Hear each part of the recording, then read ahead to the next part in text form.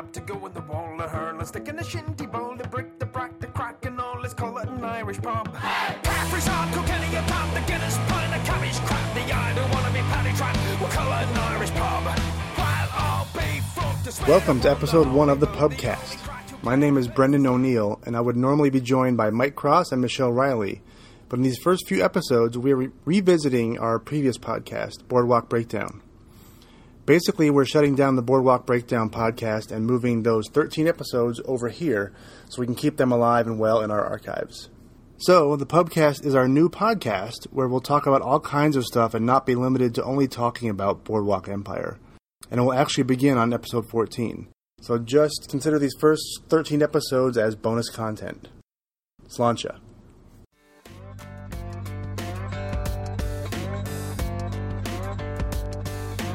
Welcome to the Boardwalk Breakdown podcast, featuring Michelle Riley, Mike Cross, and me, Brendan O'Neill. If you have any comments or questions, you can contact us on Twitter at Boardwalk Break. Enjoy the show.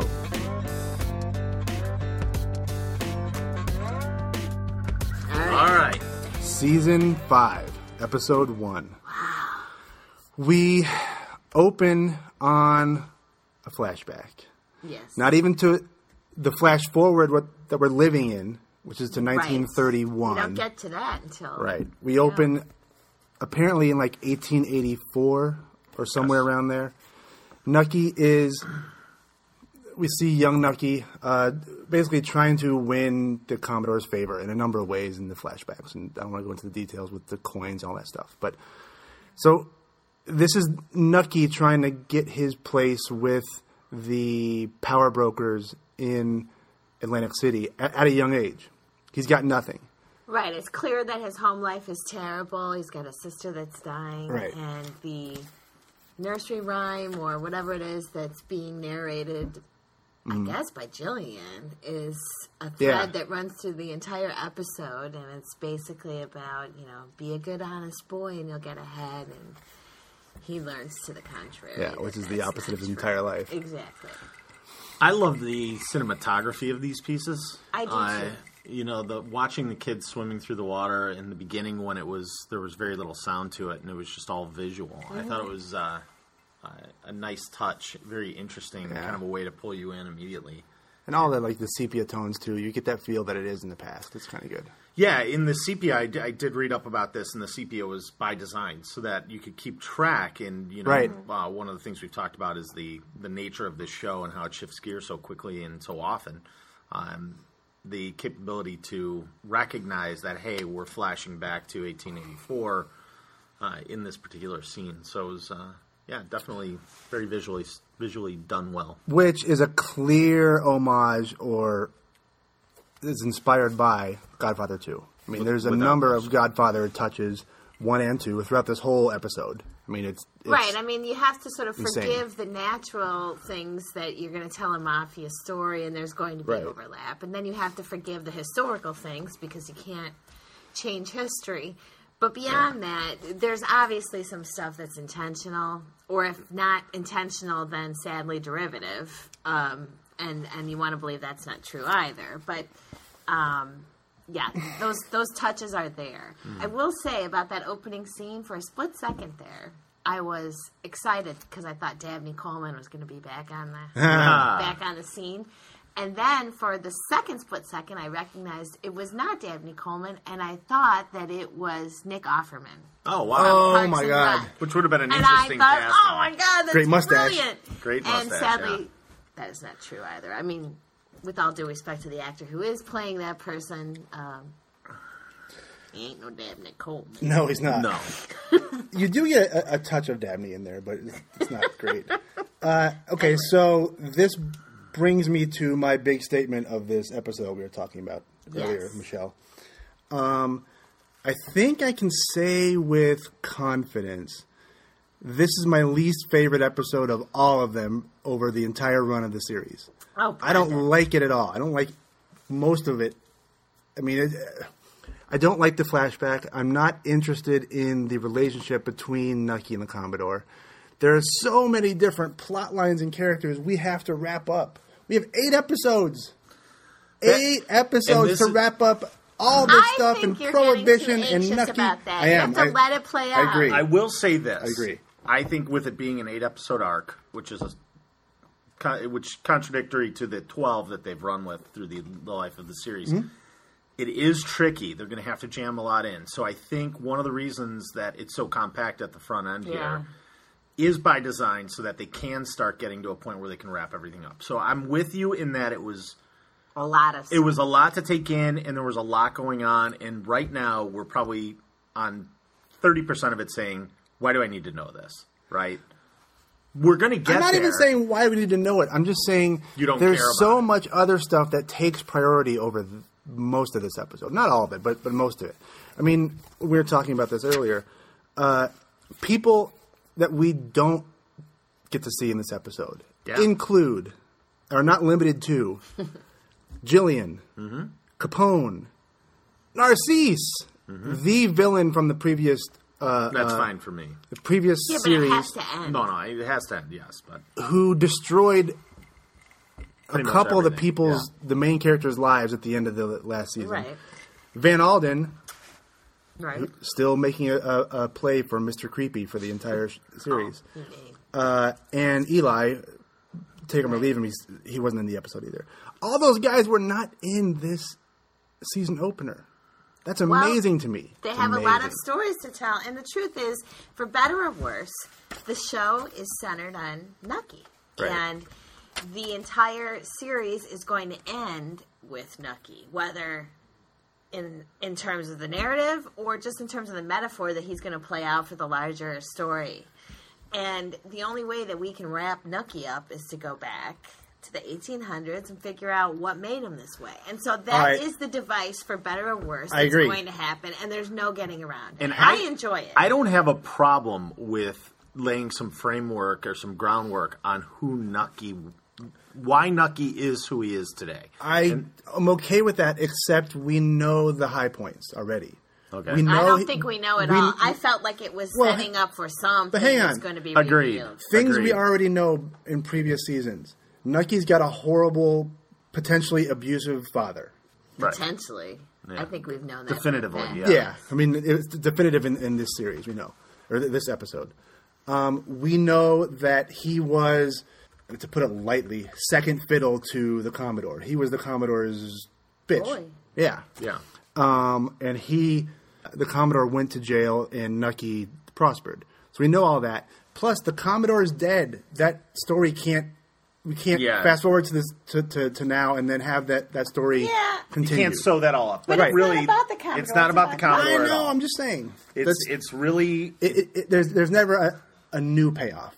There won't be a new payoff on that. But there will be a payoff in that you're going to see the flip side of Nucky. What we've seen what has been implied over the first 4 seasons is understandable, right? We know he came from a broken or messed up home, but I think what they're trying to do is lay the framework for, hey, this is really why he is who he is. Yeah. And another Scorsese kind of hallmark is this, hey, you get all this up front, and then now, in the second half, I'm going to tell you why this person is doing this or why they're this way. It is really a hallmark of his. Mm-hmm. And I know that he's just the EP on this. He's not really directing or he's not involved or writing. But I think they're following that formula, which is another reason why you see so many the homage to Godfather 2. I think they're trying to kind of weave that in so they can... pay their respects to the man who really drove the bus on this at the front end. Right. Yeah, well, Godfather was not Scorsese. No, I know. But, you see a lot of the ties to the mafia. Right. Right. One thing I will say, and I found the storyline with the flashback. I mean, I think it was obvious that we knew that this was a bad situation for Nucky. But I found it incredibly sad. Oh, yeah, of course. It was really incredibly sad on 2 levels. I mean, one, it was just dark. But the other part is that this is a child that was extremely earnest. I mean, he was very earnest. He was trying to do the right thing. He believed in working hard and getting ahead. And you really do see how that was just beaten out of him. But he had an incredible amount of empathy for his mother, for his sister, for his brother. Yeah. And he really thought that, if he did the right thing, he would be rewarded, and over again. Yeah. Well, is this to humanize him? Are we learning this to see Nucky humanized? Where right now, probably in present day or in Prohibition era to 1931, which is the area the show is covered, you're looking at a guy who's not a monster, but he certainly is a manipulative, conniving. And in the previous two seasons, he got darker. And darker. He got darker. Right. So. All right, let's reel it back in a little bit. Let's show you the human side of him, or show you why he became this monster. Yeah. So there's, that could be the time. Yeah. But it is building empathy for the viewer, right? It's getting us invested in what happens to his future, unless you're Brendan, and he is not invested in Nucky whatsoever. I do want to move on from this, but I want to touch on quickly on one thing. It just came to me, and it's, of course, brilliant. Of course. The reason I don't want to see them go into Nucky's past so much, because I think in this show, Nucky, while he's the main character in the bookend of the show, in the through line through the entire plot, he's not the most interesting character of all the main characters. That's not. Hang on. He's the straw that stirs the drink. Go down this road with me for a second, and this is a wild road, so get ready for some turns here. Just like Will and Grace, it was about Will and Grace to start, and then you saw the popularity of Jack and Karen, the wilder, crazier characters. You can go in different directions. They became the show. Absolutely. Will and Grace were there, but they were just holding it together. It was the heart was these crazy characters, and that's what I think has happened to this. Is Nucky is there, and he's the namesake. He's in the title sequence. He's the show. The straight man. He's the straight man. We have all these crazy characters around. I want to see the crazy characters. I know Nucky, you have to stick with Nucky. I get that. But I'm impatient, and I want to see Chalky go crazy. We just see some of that here. Yeah. I want to see Capone's get fully realized. I want to see what happens with the insanity of Van Alden. I want to see all that. I have no doubt that you will. You definitely will. And let me interject 2 points. For most of you that are listening, maybe you don't know who Will and Grace are. Point number 1. Okay, we're old. Who doesn't know who Will and Grace Point number 2. I agree with you on a certain level there. It's definitely... Nucky is the one constant in the ever-changing craziness that is Boardwalk Empire. Yeah. He's always there. And he's always sipping his drink slowly, and he's very inanimate. He's not a very animated character, and that is totally by design, and that is totally to show you that he is a guy who is constantly thinking about the next move. He's not living in the moment. He does not live in the moment. And every other character that you describe or that you're alluding to, it's true, are people who live in the moment. Chalky, Narcisse, he's the only guy I think Darmody, throughout the show, they've he's lived incredibly that. restrained and disciplined. That's for sure. He has yet to be out-thunk. I like that. Out-thunk. Right, this from the writer. I'm going with out-thunk. Yes. So. Anyway, all right. So Cuba. Flashback. We go to Cuba. Conga. It's Conga time, and so this is part 2 of my hatred of this episode. Is the Sally Wheat character? She's fine, and like we were talking about, she's more of a conveyance, more of a way to get from A to B, a way to introduce Nucky to these new opportunities. She's a vehicle. I'm not a fan of her role. It's just like, it is what it is. Someone has to do it, but I think she's too prominent in my eyes in this scenario. Maybe they should have. I get a kick out of her. I think she's great. I like the actress, not the role. I get a kick out of her, too, and I think that shines through in her body of work. She's always played that kind of character. Oh, well, she's a fantastic actress. Yeah, I mean, what's the Christian Slater movie? True Romance. Oh. She has a pivotal role in that movie, and she plays this kind of off-center character. Oh, she's brilliant. And it is really good. It really kind of pulls things along. So she is totally a vehicle in this, and I will agree with that. Mm-hmm. Could they have cast someone that was unknown that might have kind of made it less imposing? I mean, for lack of a better word. That's a good point. I mean, maybe they're drawn to it because she's so recognizable. You know who she is. Yeah. So recognizable. Yeah, so if she were... Or I think maybe it's because she so easily sidled up to Nucky, and she was brought into his little world so quickly and so easily, where he keeps a lot of people at arm's length. But she was right in. See, I still maintain that the reason that was true is because she is the only woman he's ever met that didn't need anything from him. That's true. I agree with That's that. good. And she also had the keys to a kingdom that he didn't have access to. So it's a you use me, I use you. It's a symbiotic thing. Yeah, I mean, it really is. So I think there's value in that character. I think you do have a justifiable point that it could be a little bit more underplayed. Yeah, I don't know. I just... All right. Yeah. So Cuba is one of the cornerstones of this episode. Yes. It's really important. You know, we've moved ahead. We're talking about the future of liquor being... All right. I had to. We're talking about the future of, you know, booze being legal again, and it's all coming back to Bacardi here. So this was wild, right? Because right away it felt like Fredo and Michael and going to Cuba. I was like, oh my god, it just felt like that. But again, that was the time. It's pre-Castro, and that's what's going on. Yeah, it felt more like Scarface to me. When he goes to Colombia and then they hang the guy out the helicopter, it felt like that to me more so than... I didn't think about that. I guess I was just thrown by the No, I mean, everyone's going to drag different things out. Quickly and in passing, we see Meyer Lansky out of nowhere. That was bananas. And he's just there, supposedly, holiday. With his wife, in quotes. So the Meyer Lansky thing, Meyer Lansky, Cuba, I'm like, Godfather, Hyman Roth, I'm like, there's so many things. I know that the historical backing is there, but I'm like, it's too much. Maybe you can't avoid it, but it's fine. Well, and one of the things I was telling Brendan that I found so interesting, and maybe I'm making this up, but the meeting with the Bacardi family was interesting because there was an implication there that he would be open to doing business with Nucky if the Americans would help him get the hell out of Cuba.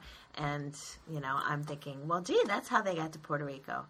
I found it interesting that's got to be why. Oh, yeah. That they were able to use like a real brand name. Yeah, weave in a real brand. It's a real family. Well, it's a real family and it's a real story. So I think part of it... They probably don't have to ask. There's historical context there. I mean, who knows? They might have gone to the Bacardi company and said, hey, we want to weave this in. We know we can. We just want to get the blessing for it, but whatever. Yeah, they don't do that. You know, it is an interesting part of the storyline. I don't like the Meyer Lansky thing. I thought that was unnecessary. Well, until it became obvious that Meyer Lansky was behind the assassination attempt. Yeah. But, I mean, it just didn't, none of it, the Cuba thing, while it was entertaining and interesting, it didn't work for me. I think it was too forced. I think it was too... I did feel like it was... And I think some of the problem here is that part of HBO's issue, and the reason there's only 8 episodes is because Boardwalk Empire hasn't been that vehicle that they thought it would be. It doesn't have the viewership. It hasn't drawn in more subscriptions.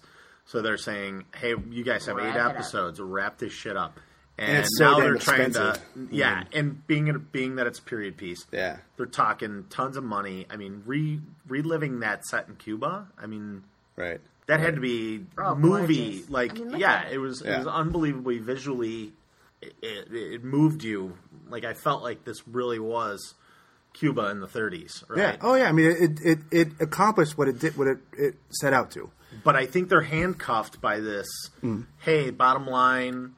So instead of saying we're going to do 12 episodes and we're going to do them very thin, they're saying we're going to cram as much as we can into 8, and you have X amount of dollars, right? I guess so. I mean, I'm looking forward to the next 7 because they have to be jam-packed with all kinds of stuff. Yeah. So this one started off pretty slow, so it must be a slow build. Well, I don't know that it was slow. It was just because there were a lot of different things happening throughout the show. I think it was that. Yeah. I mean, and we've seen this happen in previous seasons where they're teeing something up in the first episode. Let's tee this up. They did it with Narcisse. Right. They did it, they did it with Darmody. I'll do that. So I think that's part of the reason why we're down the path we're down. So through Lansky, we learn quickly that Rothstein is dead. That blew my mind. It was not shown. It just happened in the interim. In the present day of season 5, we are in 1931, 7 years after season 4. As Mike refills his glass of Nucky's favorite bourbon. Rothstein is dead. One of our favorite characters is gone, just out of nowhere and barely talked about. He has to come back in a flashback somewhere, right? It's got to be. There has to be an explanation. You need context for that. Guys like that, there's a story to the dying, and there's also an implication which I didn't really. It was not a strong implication, but there was an implication that he was still connected to Margaret in the scene. Right. Yes. Where we see Margaret, right, all these years later, still gainfully toiling employed away in the same place that she had been. There were two things that were revealed in that segue. The first is obviously introducing the audience to the fact that we are smack dab in the middle of the Depression. Right. 2 years in. And the second, that she doesn't cop to having a family. She's obviously, for all these years, maintained that she's not married, she has no children. So it's really interesting to me at this point where those kids are, what they're up to, if we'll see them as adults, and how that's going to play out. Is she still living in that apartment? I think that was being financed by Rothstein, right? Wasn't he behind it at the end of the season 4? I don't know. I think he was sort of living with her family. Yeah, I think he started to. But there was the implication that there was a relationship there that was going to be some type. So I guess they had to show her that she was still living in some sort of ambiguity. We'll find out more about it. But I thought that was a lost sort of few scenes. Like it didn't feel like we moved forward in the story. It just said, "Oh yeah," and there's Margaret doing her thing, and back to this. It was sort of nothing ever came of it. Well, it's surprising that she stayed in that job for that long. Right, I mean, there's a lot of time that's passed. Yeah, I mean, we're 7 years later. Like 7 years. That much time. 7 years. Changed. Well, I mean, and again, I don't want to keep going back to this, but the fact that their hand was forced on some of this leads to the fact that, hey, we've skipped from 24 to 31. Rothstein died in 28. I'm okay with the skip, but I'm not okay with the skip in that we miss. You're asking, hey, if Rothstein's dead. Well, yeah, he was dead. He was murdered in 1928. So if it's 1931, he's gone. Yeah, but the flashbacks are going to take you. The flashbacks hopefully will take care of that. That's why I don't like the Nucky flashbacks, because it's so sing-songy and whatever. Godfather we have more important flashbacks to see, like Rothstein's death and all that. Rothstein's death is legendary. I mean, he was. Well, then you got to believe it's going to be a climax. It's got. I mean, well, let's hope that it is, because it was a 3-day poker binge. He lost $320,000. It was all fixed. And he refused to pay the debt. And well, I look forward to hearing about that. He's good. In the meantime, we have a juggernaut of a mobster story, which is the coronation of Lucky finally becoming a made man. Yeah. I have to say, I was heartily impressed with this actor. I mean, he not only... Lucky Luciano? Yes, what is his name? The guy? Vincent... yeah. Piat? Help me, Michael. I'm P. Once again, a couple of Irish people trying to say Italian names. There's too many Irish in the room. Forgive me, Vincent. But Vincent Piazza. Piazza, I believe that was it. But anyway, he actually physically looks different to me. Yeah. I don't know what they did to make him look different. He looks older. He looks older. I believe they gave him like a scar here, some sort of thing on his eye and coming down on the right-hand side. Yeah, I don't know if what he's done. Well, he is absolutely gorgeous. But the point is, he looked like a kid. Now he looks like a man. And the presence that he commanded was really quite impressive. I love the fat little Italian kids going around collecting cash. I know. That was my favorite. We're not there yet. So he meets with Masseria, and in another homage to The Godfather, he meets with the guy, goes to the bathroom, and then he gets killed. Right? Yeah. He's killed. So he takes out Masseria, but then the ceremony makes you reminds you of Goodfellas. Goodfellas, right? Yeah. Goodfellas. Now, while watching the show, I didn't catch the name or who this new mafia boss was. Right? He was Salvatore Maranzano. And apparently, historically, just for a little bit of backstory, he ended up, at the time we see him, he was now called the boss of bosses. Yes. He orchestrated a war between his family and Masseria's family. It was called the Castellammarese War. Again, I don't know how to pronounce Italian words. Castellammarese War. Marese. And it was between his family and Masria's family, which was waging for a while. The final nail in the coffin of this war was Lucky Luciano killing Masria. So that was a big turning point at the time. And you know who else was with him at the time? Who? Benny Siegel. Right. Is that right? Yes. Benny Siegel was with him. I call him Bugsy. Where? Bugsy, who was with Lucky Luciano. They murdered this. Bugsy was the gunman? They were both involved in the murder. Hold that thought for a minute. Salvatore Maranzano. We'll come back to that. Okay. So the ceremony we see is Maranzano. He had 200 or so of the mafioso in the area under his purview at this banquet hall. They were meeting to... They call that family, Brendan. A family That meeting. was his family. It was a family meeting. All right. There were other families involved, but His yes. purview. Yeah. Oh, you're all family. You know. So he brought them in, and he was anointing the five new surviving members of the war, the heads of the five families for this war. It was Lucky Luciano, and these names may or may not come up again, but it's Lucky Luciano, Tommy Gagliano, Joe Profaci, Vincent Mangano, and the fifth being himself, who was the boss of bosses. These four bosses would be under Maranzano, the boss of bosses. Now, there's the five families, Godfather. Right. Turns out Maranzano was a character Mario Puzo mentioned in the book Godfather. Mm-hmm. Okay. So there's another Godfather connection there. And he was involved with Corleone and actually Capone as well, and it's a whole story there. So again, we're tied up in the Godfather with this thing. Maranzano is noted in a number of movies throughout time. Right. He was a big deal. The Valachi Papers, which was, I believe, a Charles Bronson vehicle way back from the 70s. Mobsters, the film Lansky, Bonanno, A Godfather Story. So he's a well-known character in the syndicate history. He is the boss of bosses. Yes. So that's one thing I'm looking forward to, hopefully soon, is to be introduced to Bugsy Siegel. I want to see that character. Yeah, he's a flamboyant type of a character. Who's gonna top the Warren Beatty portrayal of Benny Siegel, which was brilliant. Not to get too sidetracked, but absolutely one of my favorite movies of all time, especially mob related. All right, without question. Oh, it's a great in movie. the top 3 for me. Yeah.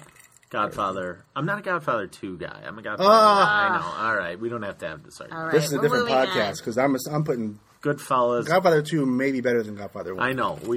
That's undisputed, I believe. Listen, that's a whole nother podcast. All right. Undisputed. Okay, so another character we see, and it's kind of mysterious how he got there, Chalky in the Chain Gang.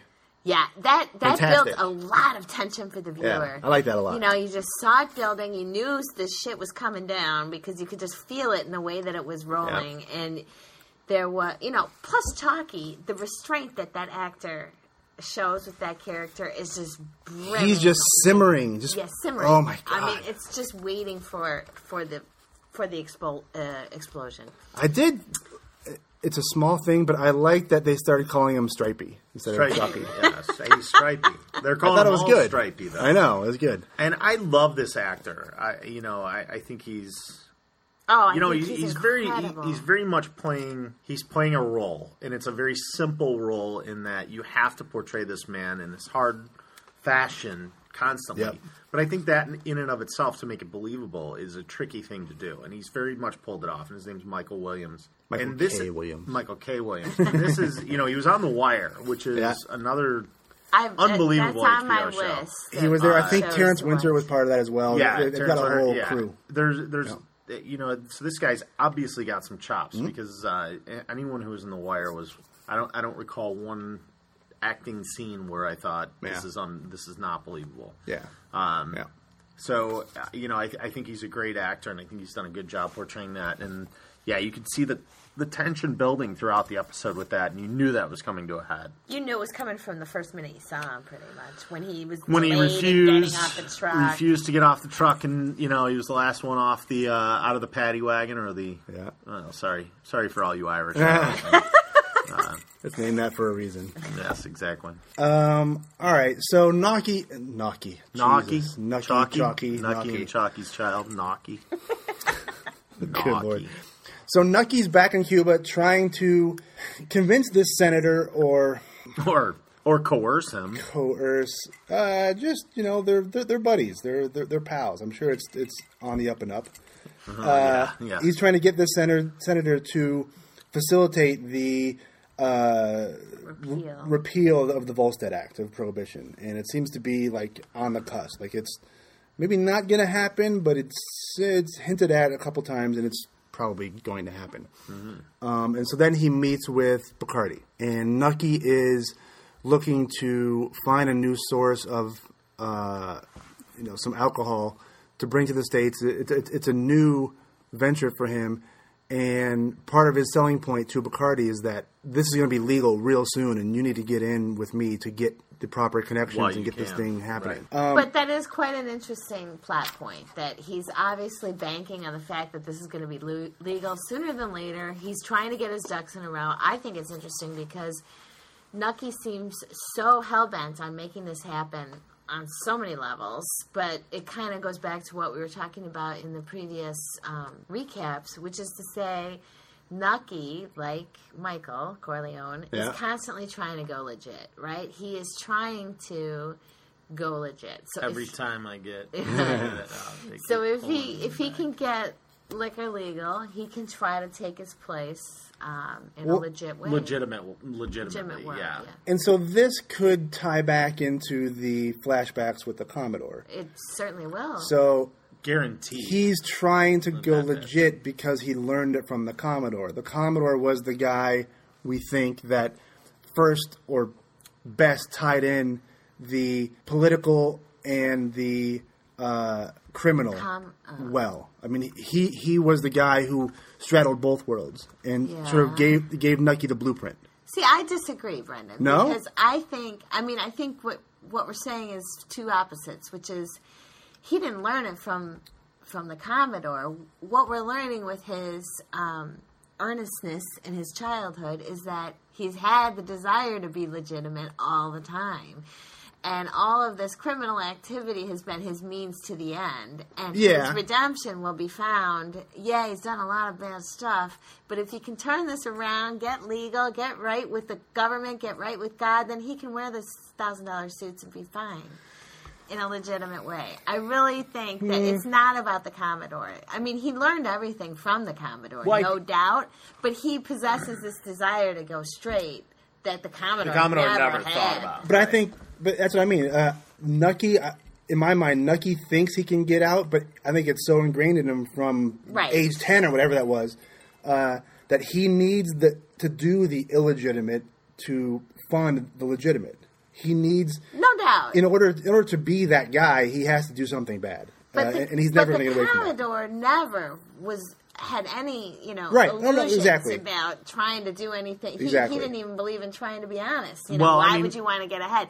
Nucky has maintained that kernel of, and there's obviously some self-hatred and there's some conscience at some level there about how he knows it's not, he's struggling. He is struggling. And this is where I think the flashbacks really come into play, because it shows that struggle that he's having, that man versus man struggle, the internal struggle, where he finds the derby with the $50 bill in it, and he has it under his bed, and he's trying to figure out what to do, and he eventually bucks up and says, you know what, I'm going to bring it back because I know that I'm going to be rewarded for bringing it back. That way they'll give me the money. And they gave don't. him nothing. Right? And he should have That kept was the a derby. turning point. And the Commodore told him on the deck, what did you think you were going to get something for that? Nice guys finish last. That's what he taught him, that was exactly what the Commodore was telling him. And I mean, the Commodore, there have been a lot of liberties taken on this show with the Commodore. I mean, not all of it's been very manipulated for the show's purposes, which is fine. Sure. But the Commodore does represent that dark force in the world, right? Mm-hmm. And Nucky is a kid in these flashbacks, is riding that fence of, am I going to be a legitimate, straight, hardworking guy, or am I going to take the shortcuts to get there fast? And the turning point, the tipping point, is when the Commodore kind of pulls him aside and says, this is no way to get it done. Being honest is not going to get you anywhere. Do what you have to do. Now sweep my fucking porch. I know, exactly. This is constant struggle, though, because he's clearly been taught over and over again to do the right thing. Exactly. So I think that's really what the setup is on these flashbacks, is that this isn't a character who was born of evil. This is a character that was bred of evil, right? I mean, he became it because that's what he saw, right? And he had a desperate situation that he was trying to resolve. Of course. This wasn't, again, we said it in the last thing, too. I mean, it's a lot easier to be righteous when you don't have to deal with any consequences. Exactly. Yeah, and that is 100% the truth, anyone can take the easy or the harder path or the more righteous path when there aren't a lot of obstacles in their way. Exactly. And there are a ton in Nucky's way at this point. He's in an abusive household. He's got a dying sister. He's got a brother who's, obviously not all together there. It's the depression. Everyone's fighting for every dime they can get. So I did think it was interesting how the dad did not hit him till Eli left the room. Yeah, right. And that may have exposed why at the end of his life in the first season, Eli was always very open and loving. Yeah, and supportive of his father and irritated with Nucky for being... Well, it shows two things. I think the favored child was the sister who was dying of tuberculosis or whatever. The disease of the day was, right?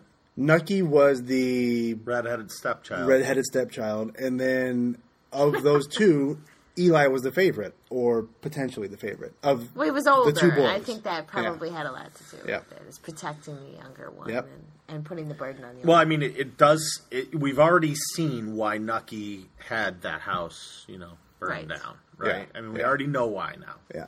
And I think that's some of the wrap-up in some of these flashbacks. And I know it's frustrating at times, but I think there is value in wrapping up some of that early-on stuff that we had no basis for. There's our little juniors. For the listeners, we are watching the show as we go along here. I actually appreciated how low the ceilings were in this. It's the banquet scene. Because this is not grand, right? This is like a shitville basement. It's like the back of an Italian restaurant.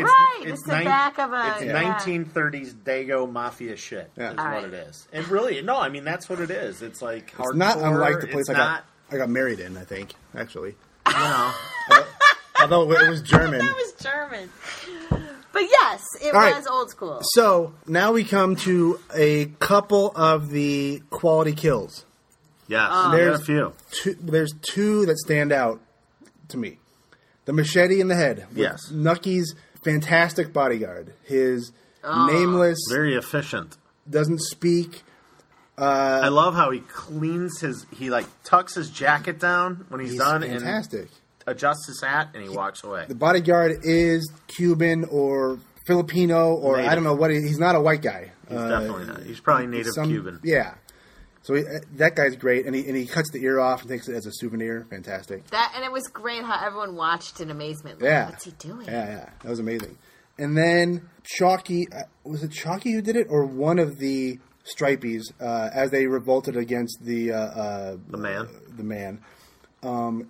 Does the old pickaxe in the chest maneuver. I love that. I don't think it was Chalky, but I do remember it vividly. And there was a lot of violence in that scene. That was great. And a lot of pent up anger. It really showed in true to form, I think, what the early 20th century was like for our black brothers and sisters.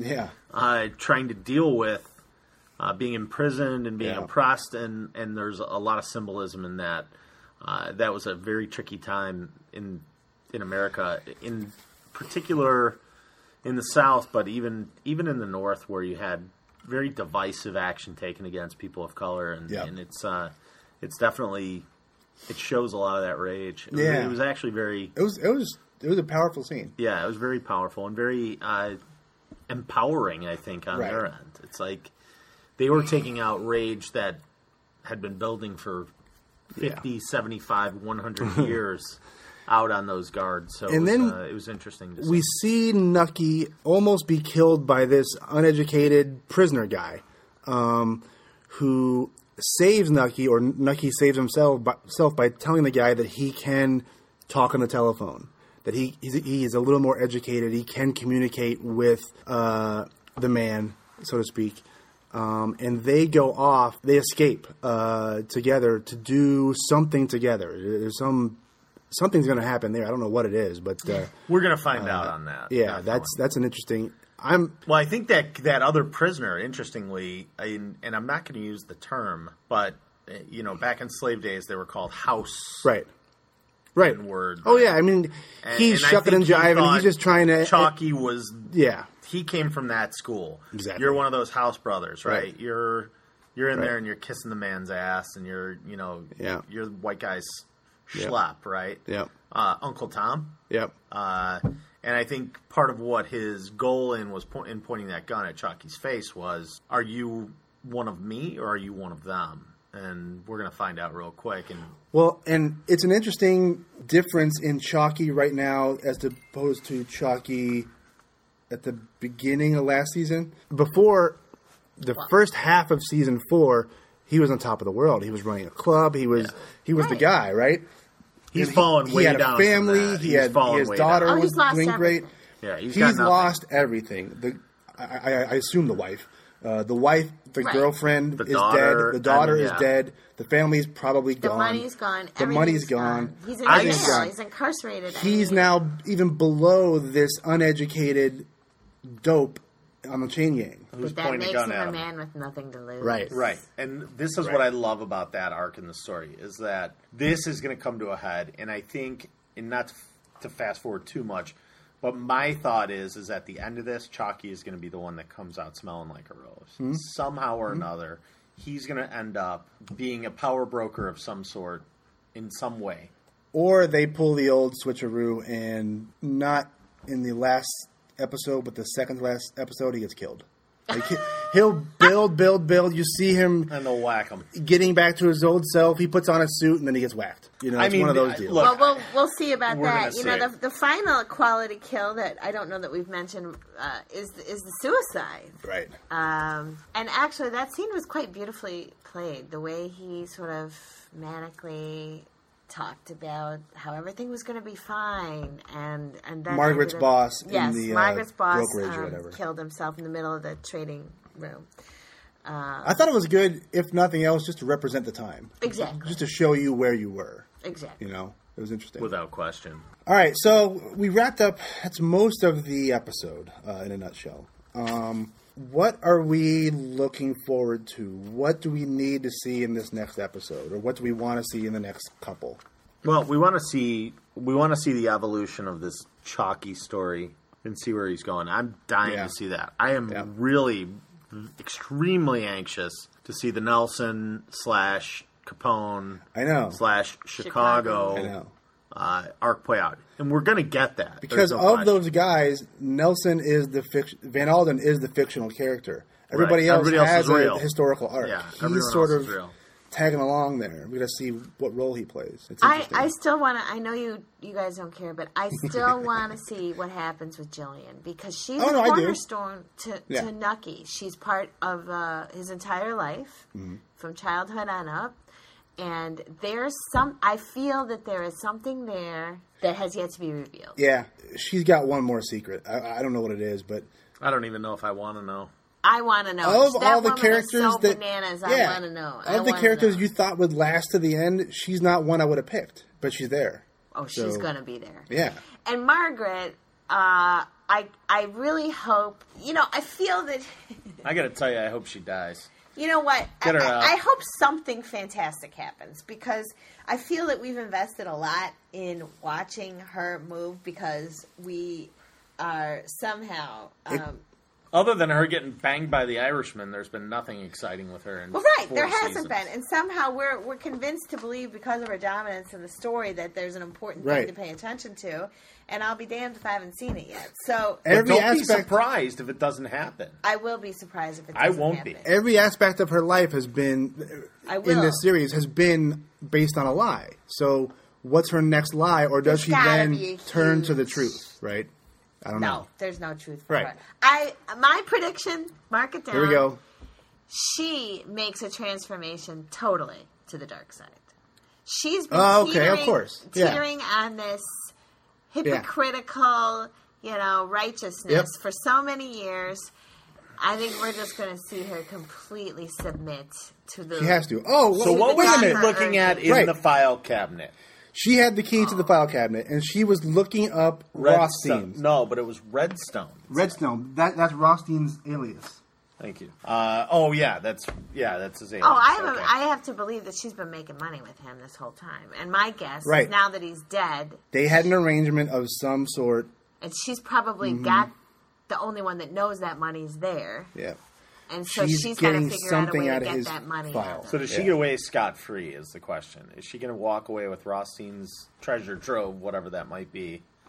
I mean, I predict she does, and she ends up somehow straight up giving it to Nucky to do something really crazy. Yeah, because she is separated. I wonder how she gets back into this little group. She is totally on an island right now. She's going to need him, though, because otherwise she wouldn't be in the story. So, or would she be lucid? She turn to the dark side, use Rothstein's money or whatever she has from him, and somebody else needs her. Like now she has the upper hand on somebody. Oh, yeah. Right? I mean, I would imagine it would be Nucky. Yeah. Well, they've certainly taken some liberties with that, in that Rothstein died in 1928. It's 1931. The stockbroker blows his brains out. And now she's going into the file cabinet and seeing Redstone, right? Rothstein's alias. So, well, my guess is she's been making money on that account the entire time he's been dead. And as soon as he died, she's probably saw an opportunity to reign this. She's probably the only one that knows that money's there. Well, Rothstein's not married, right? Right. Doesn't matter. It's Redstone's alias. No, I know, but even better, there's no one there to collect anything. Yeah. Yeah, and no one. It was something he was probably doing outside of his family. Yeah. And so that was his gambling money or something. And so she's probably been using that account this entire time. But now, when she fears she may be fired, because it was definitely implied, she's trying to figure out how to pull this out before they kick her out. Yeah. Dummy should have done that a while ago, but, whatever. Well, greed gets... Yeah, well. So I'm looking forward to the Capone at his full power. Yes. Because that'll just be fun. I mean, we kind of know what it is, but it'll be fun with him going... I can't wait to see how Lucky's story develops. Right. I'm actually more interested... Lucky's interesting. I'm actually more interested in the Lucky Luciano story at this point, because we do know the history of Capone so desperately. Well, and that's what we said at the end of the last podcast. He's closer to the whole Atlantic City. I don't remember the end of the last. The end of the last podcast, we were saying we were looking forward to... I was yawning. I know, it was late. The up-and-coming story of the kids. Lansky... Luciano, Capone, all of them stepping up and being the force. And maybe we get Benny Siegel. You have to. He's right there with him. And Lucky. Luciano are partners for the 30s through what? The 50s? The other guy we have not really talked about yet, Narcisse. He's not. There's nothing to say. We don't know where he is or what he's doing. I don't care. Oh, come on. We have to know now. I mean, it's crazy that it wasn't mentioned at all. So there's obviously something. So, is his story as simple as just the yin to Chucky's yang? I don't think there's anything simple about that character. Right. He's got to be doing something. He's got to be scheming somehow. He's got to be involved with Nucky somehow. It can't just be Chucky's going to find a way to kill Narcisse. I don't know if he's involved with Nucky, but I see that man being a vengeful fucker. And, who knows if he hasn't been lying in wait this entire time. I know. I don't know. I'm waiting to see that. Yeah. All right. So that wraps episode 1. Join us next time for episode 2. Can't wait. We'll see if our predictions come true. Last words? Here comes Capone. I can't wait to see how this develops. It's a great show. Yes. Good. The end. The end. Cheers.